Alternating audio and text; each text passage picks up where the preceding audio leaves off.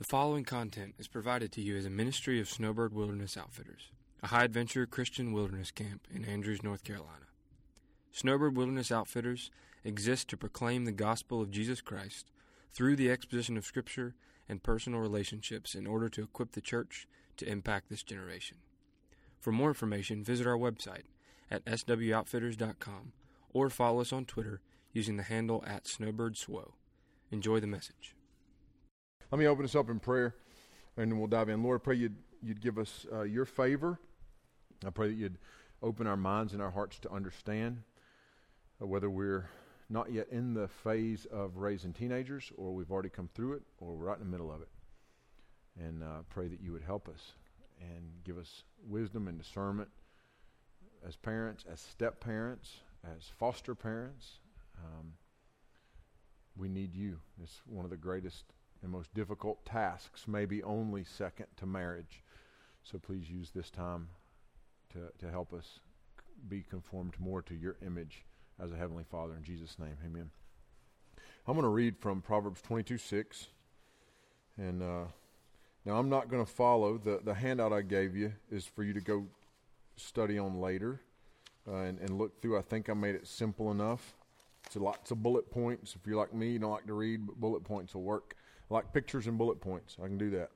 And we're going to look at just a handful of ideas or of thoughts. So Proverbs 22:6, very familiar passage, very familiar verse. It says, train up a child in the way he should go. Even when he is old, he will not depart from it.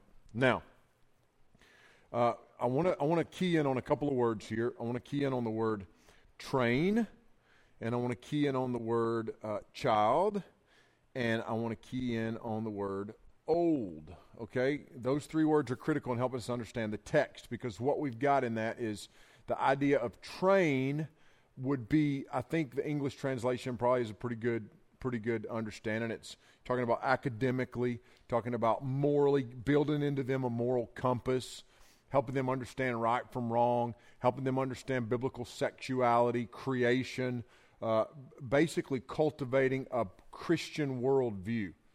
That's very important for us. So whether we intentionally train them or not, they're going to be trained by us. We can send them to public school, we can send them to private school, but we're their ultimate educators. What they learn in the home is going to be what imprints them for life more than anything else. So train is the idea. In fact, if you go back to the Hebrew text and you look and you study that word in the Hebrew text, there was an idea where those of you guys that enjoy weapons, when a bow was being shaped, when a tree was being studied to create a long bow, there were bows that were used for different tasks. So like if you're out on a horse, you're going to have a short bow, not as much range, but it's like a little dart. The arrows are going to be lighter. They're going to be used for like a cavalry assault.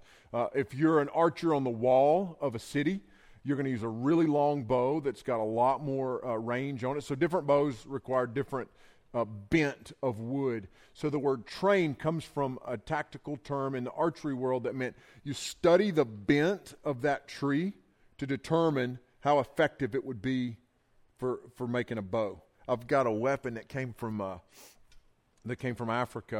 It just looks like what it is. It's a root ball. The tree was then heated, and the tree's about the size. The root ball is about the size of my wrist, maybe, and then the trees. You can easily, the handle, you can easily put your hand around. So you've got a root ball and then a handle that comes off of it, and it's basically a war club. And I talked to the guy there that said what they do is they study different things to determine that tree would be good for this, that tree would be good for this. So it's the idea behind training a child is studying that child's bent. So understanding a kid's personality. If you've got more than one kid, then you understand that two kids the same. And that you can exasperate your kids by comparing them to one another. So if I say so I got the perfect first child who's an angel, and then along comes like the spawn of Satan, If I say things like, why can't you be like your sister? I'm exasperating that child, and maybe you've learned the hard way that that's going to spin that kid out. So studying the way that kid's bent, things like, is he creative? Is she artistic? Is he athletic? Is he academic? Is he struggling? Is it very hard at the kindergarten level? We're in the same year starting college, high school, middle school, and kindergarten in my house. Well, that's just insanity. And I got this kid in kindergarten that we're a month in here, 2 months in or whatever, and he can't learn his sight words, which this week were I-N, N, I-S, is, H-E, he. We're 5 days into it. We ain't got a word yet. Okay, whose job is it to figure this out? It's not Phyllis Blaylock, kindergarten teacher's job, right? It's my job. Better figure out what we got to do. So he's bent. It's looking like he's not bent academically. Is that ugly to say that? No. I got to identify that if we're going to help him, right? So training is studying the bent of that child. You've seen a situation where one kid's a super athlete and the other kid's just kind of a goof off. One kid, goes to Ivy League school on scholarship, and the next kid is like, I just want to be a welder, or I want to build houses. I don't want to do, and so it's just a big difference.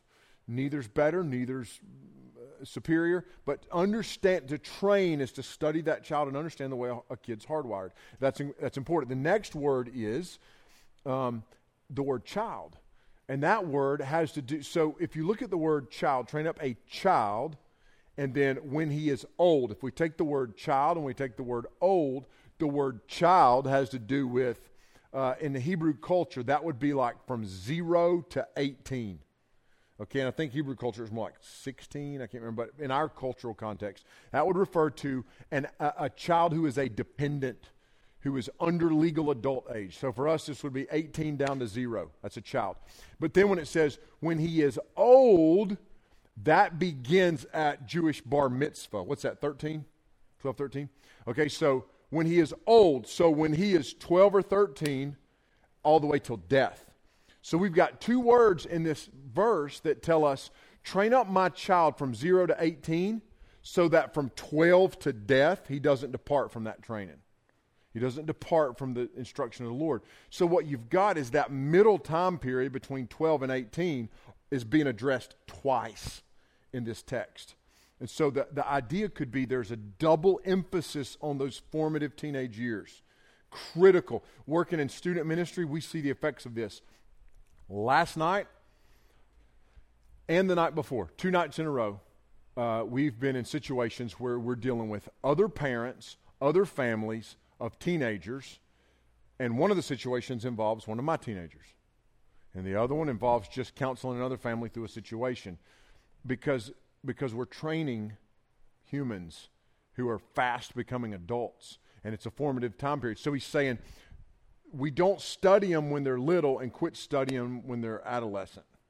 We don't pay attention to the little things when they're growing up, and then when they hit the teenage years, go on cruise control. We know that. We know that's the critical time period, but it's just nice to have biblical affirmation that if I'm training from 0 to 18, then from 12 to... So he's saying, then when he's old, when he turns 12, from then till he dies, he won't depart from that training. Does it mean he won't rebel for a season? Does it mean she won't go off the rails and get pregnant? No, but there's a promise there in Scripture, and we often see this in the Proverbs. There are promises that we hold to loosely. Doesn't mean there's not going to be a season of rebellion or a season of falling away, but there is biblical instruction that if I do my part, this child's going to stay faithful to the Lord. I hear people say, yeah, but I don't want my kid to, a lot of times pastors will talk about how in the American church, kids leave the church when they're old enough to drive. And usually in their early 30s or mid-30s, when they have their own kids, they get interested in coming back. People freak out over that. Well, I freak out over that too, but if that's what it takes, as long as my kid's serving the Lord when the end comes, then I want to do my part to ensure that happens. I don't want them to deviate and walk away during their 20s. This is the best prime years of their lives, and so I want them to give that to the Lord, but I also want to put things in place where if that kid at age 35 has gone through a second divorce, is jobless, and has hit the wall and has lost everything, he goes, wait a minute. There was a foundation laid. Let me go back to that, and we'll start from there. It's the prodigal son. We're okay with that. So what this does is this prepares us for the kid who stays faithful to the Lord all the way through and goes into adulthood, and it also prepares us for the kid that walks away from Jesus And some of us have already had that experience and then comes back to the Lord. There's a promise in Scripture there. So let's talk about the word train for a minute. Secular psychologists will tell us there's 3 phases to child rearing. The COP phase, secular psychologists.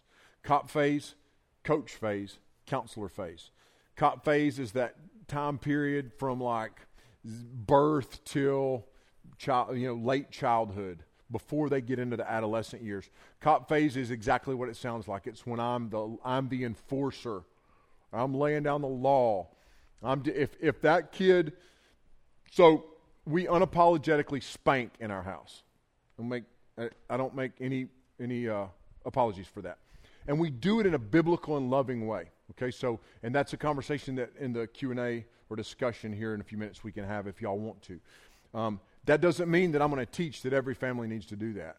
But it's what we believe after much, not because my daddy whooped my butt my whole life, but through much prayerful consideration and study in Scripture, we believe that's what God would have us to do. But there's a lot that goes into it. It's not an irrational or it's not an impulsive act to whip that kid. It's a process that's in place where we're going to discipline that kid. There's a process that's in place that's going to help restore fellowship, grow that child. You've got a section that we won't get into in this lecture on discipline. Somewhere there, I think page 3. Starts on page 3 and goes through the last page. Number 5, make disciples of them. Discipline effectively, discipline consistently. And then they give you a bunch of bullet points on why you're going to discipline. Read that, study that, learn that. If you're disciplining children, you need to understand why you're disciplining them. Not just so you get to be right and they get to be proven wrong, right? It's for things like reconciliation, not retribution. And so that COP phase is where, if you think of it, I want to take that child's will and I want to bend that will to my will. Now, it's critical then as a Christian father or mother that my will is bent to the will of the Father. So it's not, I'm going to bend his will to mine because I want to be the boss. It's, I need to bend his will to mine as I seek the Lord to conform him at a young age to even to begin that process of conformity to Christ. And so the COP phase is critical for that, where things like, we don't think it's healthy to count to 3 while your child's disobeying, right? Well, I'm going to count to 3. Okay, so you get 3 seconds of defiance. Well, that's a horrible practice, okay? So don't do that if you're already doing that. Stop doing that. So I speak. God's yes is his yes. His no is his no. When God speaks, he means what he says. He doesn't count to 3 for us. Is he long-suffering? Yes. The Scripture teaches us in Psalm 50. He doesn't he's very long-suffering with his people. And I think it's Psalm 110 through 113, there's some disciplinary stuff where it talks about God is so long-suffering with his people, but at the same time, when he says something, he means it and he follows through on it. So I want to express that so in that COP phase, they need to understand when my dad, mom, stepdad, stepmom, foster, whatever. And the fostering thing, some of you are fostering, and we've been in that boat a good bit, and it's difficult, the disciplinary side of things. It's hard. But when I, as a parent, am dealing with a child during that COP phase, what I'm doing is I'm teaching them with repetition and consistency that they don't get to exert their will. So if that happens, if they exert their will a dozen times, then on the 13th time, I'm going to do exactly what I did the first 12. I'm going to be consistent with my faithfulness as they are consistent in their disobedience. So I know we're talking about teenagers, but we got to lay foundation, because here's why we had to address the COP phase. Too many people skip the COP phase and let their little rebel, demonic, hellion toddlers rule the show, and then they try to play cop when that kid's 15, and it's hard to play cop with a 6'1", 180-pound kid when you're a 5'2" mama. That's not easy to do. Dad's on the road or whatever. And so the COP phase is critical, and I want to bring that up because there are parents here in our session, and parents that will inevitably listen to this, who get the COP phase right, because you can't do the COP phase when they're 15. You cannot do that. It doesn't work that way. God built a progression in this thing. And so if we get the COP phase right, if we recognize 2 things there, that they have a natural sin nature that I'm addressing from the earliest age. As a parent of 5, I remember the first time I ever disciplined a child that was my own. And she was about 10 months old, and she spit her food and like that in the high chair. And I reached over and I 3 pops on that little hand. And I remember thinking, I think now this is it. This is when we do this. Okay. No, ma'am. And remember, she was just in shock. Just what happened, And what we're identifying is at the earliest age, the sin nature is going to flesh itself out. We don't have to teach a child to be sinful. We don't have to teach a child to be sinful. Number 2, I need to understand that if I don't carry out the cop phase, that sin nature is going to rule in that child's life. And the second thing is I'm going to enable or embolden that child in that sin nature. So then I'm an accomplice. I'm an enabler to something bad. I want to enable what's good. I don't want to enable what's bad. And so what am I enabling through the cop phase? That's critical. Now, we get to the next phase, which is kind of where we're hanging out in this session, and that's the coach phase. And so if you think about if you played sports or you played a musical instrument or you were at anything in school growing up where you had a coach or an instructor, that person has a lot of authority in your life. It's different now than it was in the 70s and 80s when I was in school. But I remember when I was in school, I remember getting whipped with a paddle by multiple coaches. And people are like, we can't, I'm glad we don't need to go back to that. That's open for another debate. But the point is, I remember I had a great deal of respect for my coaches, but it was a different respect than I have for the law. My coach is not going to throw me in jail, handcuff me, book me, you know what I'm saying? But there's still an authoritative voice there. And so when you're on that team, what he says goes, depending on the type of coach especially, right? That wrestling team, that coach, he gets to enforce the law on the wrestling mat or in the that band instructor, that band teacher.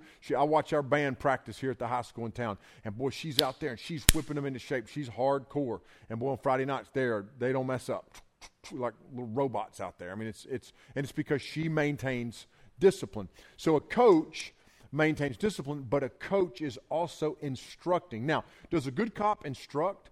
He instructs kids, but he doesn't instruct a crack addict that just tried to kill him, right? He subdues him and deals with him. That's different than what a coach is doing with a kid who's out of line. And so the teenage years need to not look so much cop-like and need to look more coach-like. Now, we also reserve the right to still be cops, right? There's times where with a 14, 16, 18-year-old, I need to enforce the law. And in my home in particular, so things like with the phone or with internet usage or with friends that they get to hang out with. But somewhere around age 8 to 10, we're going to start transitioning into the coach phase. We're going to start transitioning into the coach phase. My dad did not go into the coach phase. He stayed cop until I was 17. I remember the last physical whooping I got, I was 17. And it was before school, my junior year one morning. And I remember just thinking, when is this going to stop? And so I asked him. He's like, when you pay your own bills, leave my house. But when you're in my house, I'm the law. Okay, right, wrong, or indifferent. And I'm thankful for a lot of things that my dad did well. Work ethic, mental toughness, teaching us things that have helped us succeed in life. But he didn't coach. And so you want to take what your parents did right or wrong, you want to tweak it, refine it, and hopefully my kids will do the same. They'll say, well, my dad did this well, I did this poorly, I think I can do better here, and learn from that. So somewhere between 8 and 10 to about 16 or 17, I'm going to play the role of coach.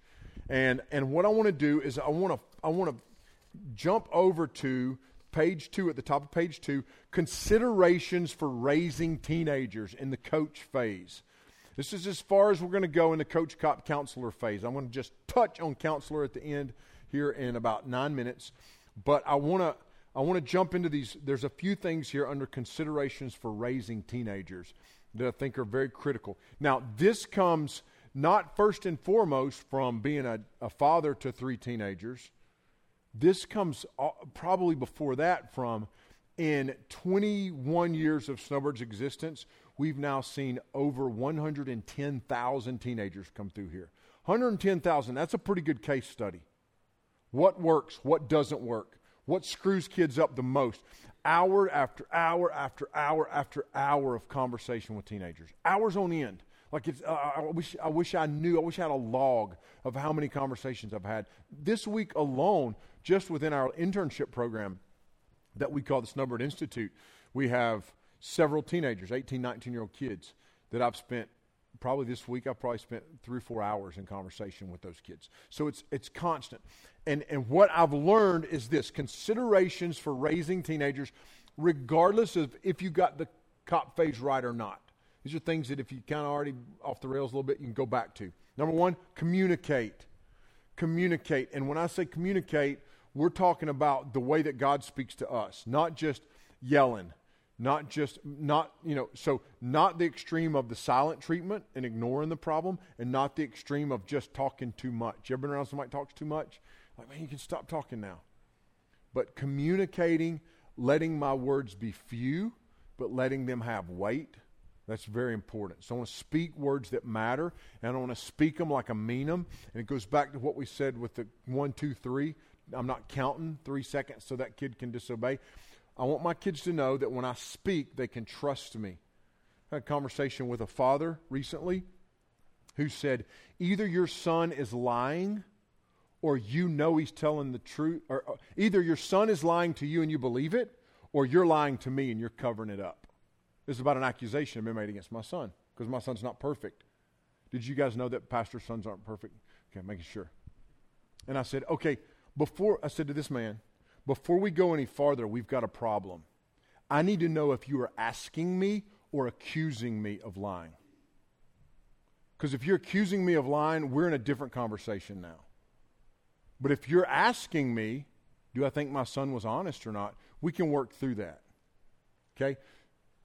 So communication is critical, so that when I sit down with that child, that young person, 15-year-old, 16, 17-year-old person, that I want to build and develop communication, like a trust of communication, where tell me the truth, right? I'm going to tell you the truth. If I say something, you don't have to say, I wonder if he's lying or not. You can know I'm telling the truth. I don't lie. I don't lie to you. I don't lie to your mother. I don't lie to the police. I don't lie on my taxes. I don't lie.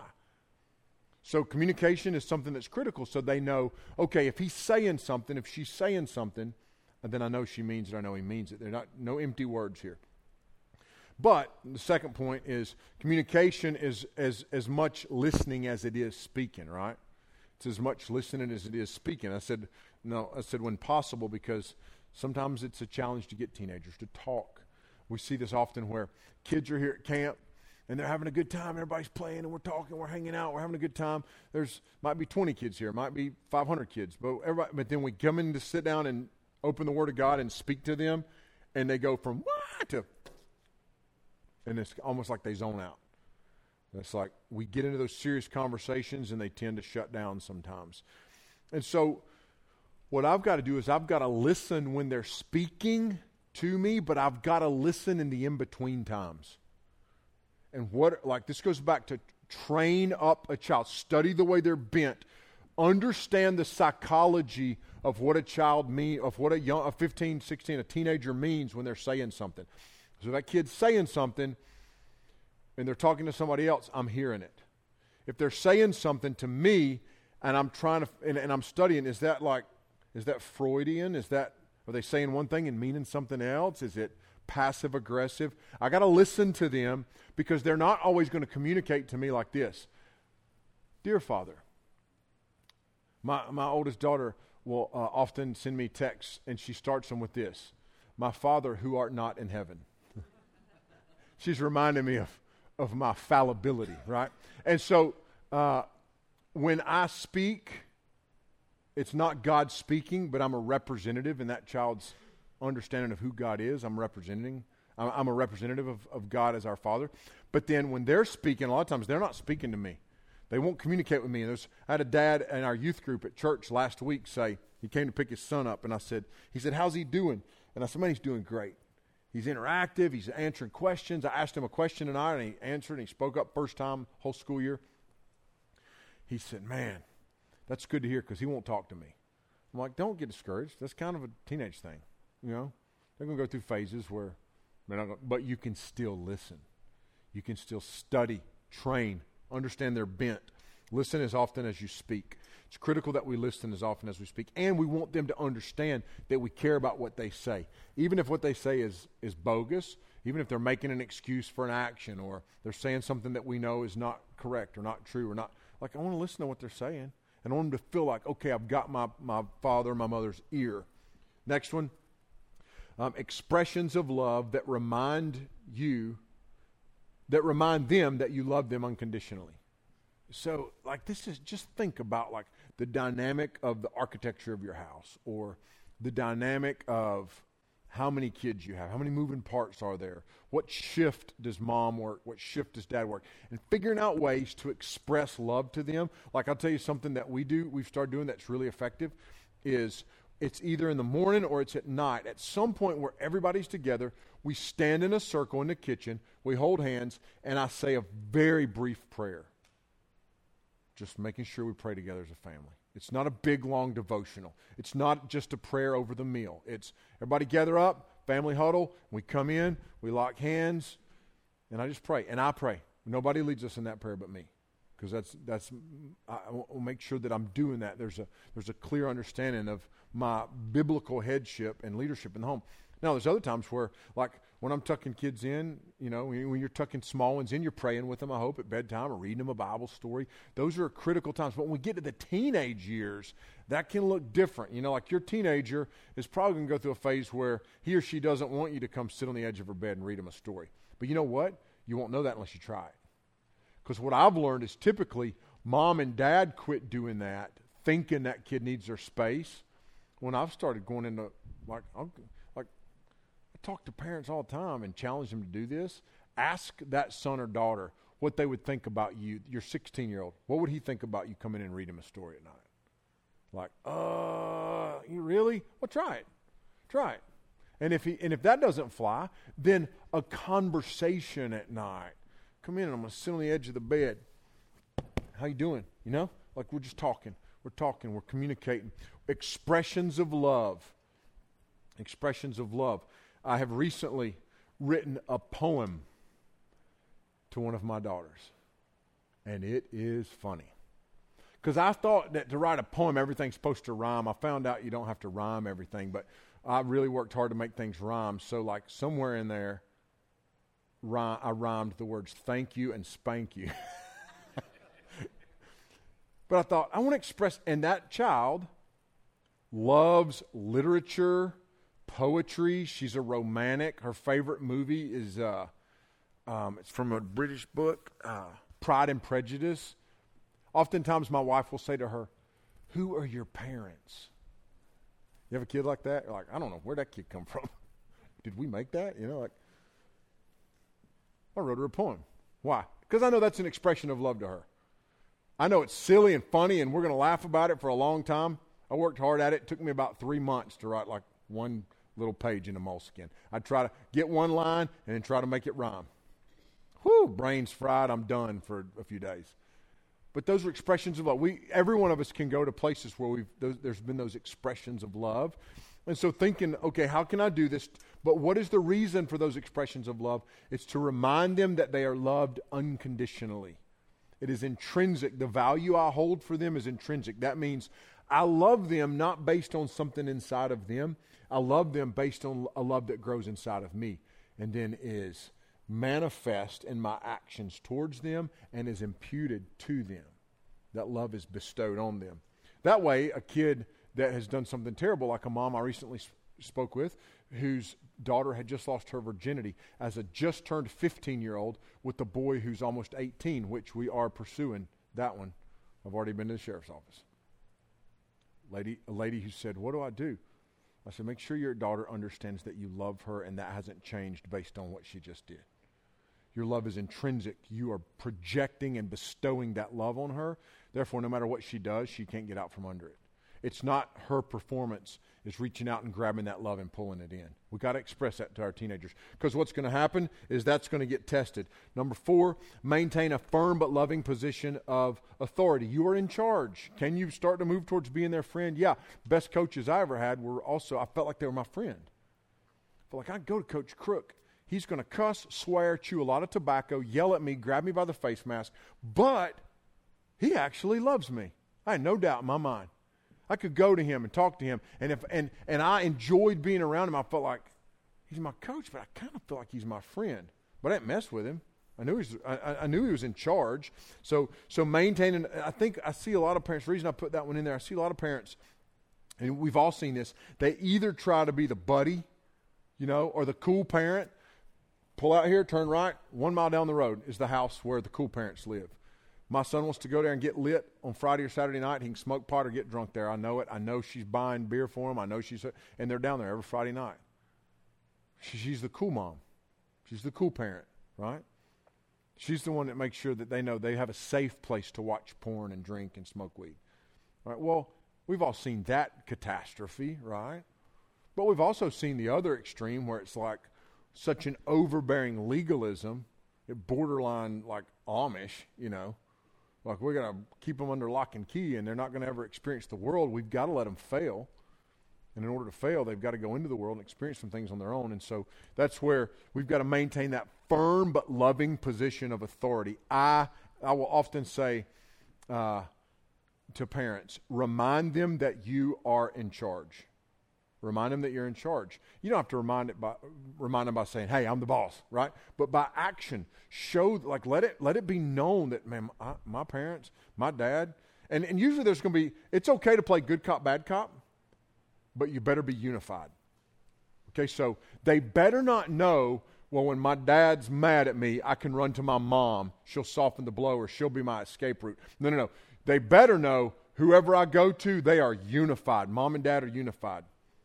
If you want to maintain authority in that teenager's life, there has to be a unified front between mom and dad or stepdad, whatever, the two parental figures in the room.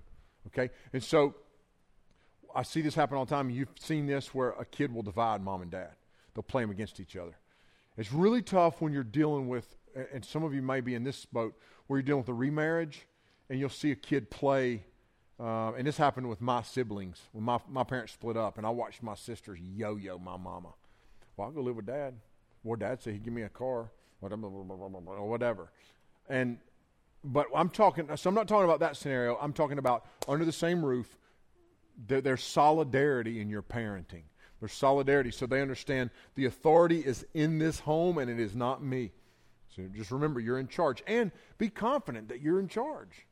For some of us that comes easy. Like for some of us being an authority comes easy. Hitting the brakes and backing off is more difficult. For others, we have to try to make ourselves assert like that authority. It doesn't come natural. Number 5, work to remove guilt and shame when they fail. Don't exasperate them. Counseling mom and dad recently. Dad unchurched, mom is in church, but dad's warming up. And they had a situation where their daughter had failed, and I believe she had lost her virginity. I think she'd ended up with a boy. She snuck out, ended up with a boy, and a bad situation. And I said to Dad, I'm not judging you, but I've watched your family, and you've not been the leader in your home, and you are the one human right now that can turn the ship around. If you will go to her, sit on the edge of her bed tonight. When's the last time you told her you loved her? Now, I don't mean like love you on a random, but you looked her in the eyes and you expressed love to her, made it known to her, and said, go sit on the edge of her bed and tell her you love her, and you hug her, and you tell her no matter what you've done, that's not the identifying characteristic in your life. And so they reported back to me like, I didn't know if I'd hear back from them, and they called, and mom called and said, I wanted to talk to you, and I ended up talking to dad too, and they said, we sat down, the three of us, and mom was so elated because she said, I've been the sole parent for all through the adolescent years. This is their second or third teenage kid. And she said, he took lead on this. And at the end, she said, after she had spoken and told what had happened when she snuck out and went and had sex with his boy, they found out in that conversation. As a parent, you find out in that conversation, my daughter snuck out at 14 maybe, had sex with a boy. She said, now she's sitting there weeping and says, do you guys hate me? They said, we stood up, we remembered what you said, and we went over there, and we put our arms around her, and we told her we love her, and we forgive her, and we're going to get through this. And they said, it's changed the dynamic of our relationship to the point that we're now thankful that this all happened. in a really weird way. Expressing a removal of guilt and shame is critical when they do fail. Because here's the thing, a rebellious kid's going to fail in that rebellion. Y'all know, half of us did this, right? Half of us were rebellious, and it doesn't work out good for you in the end, right?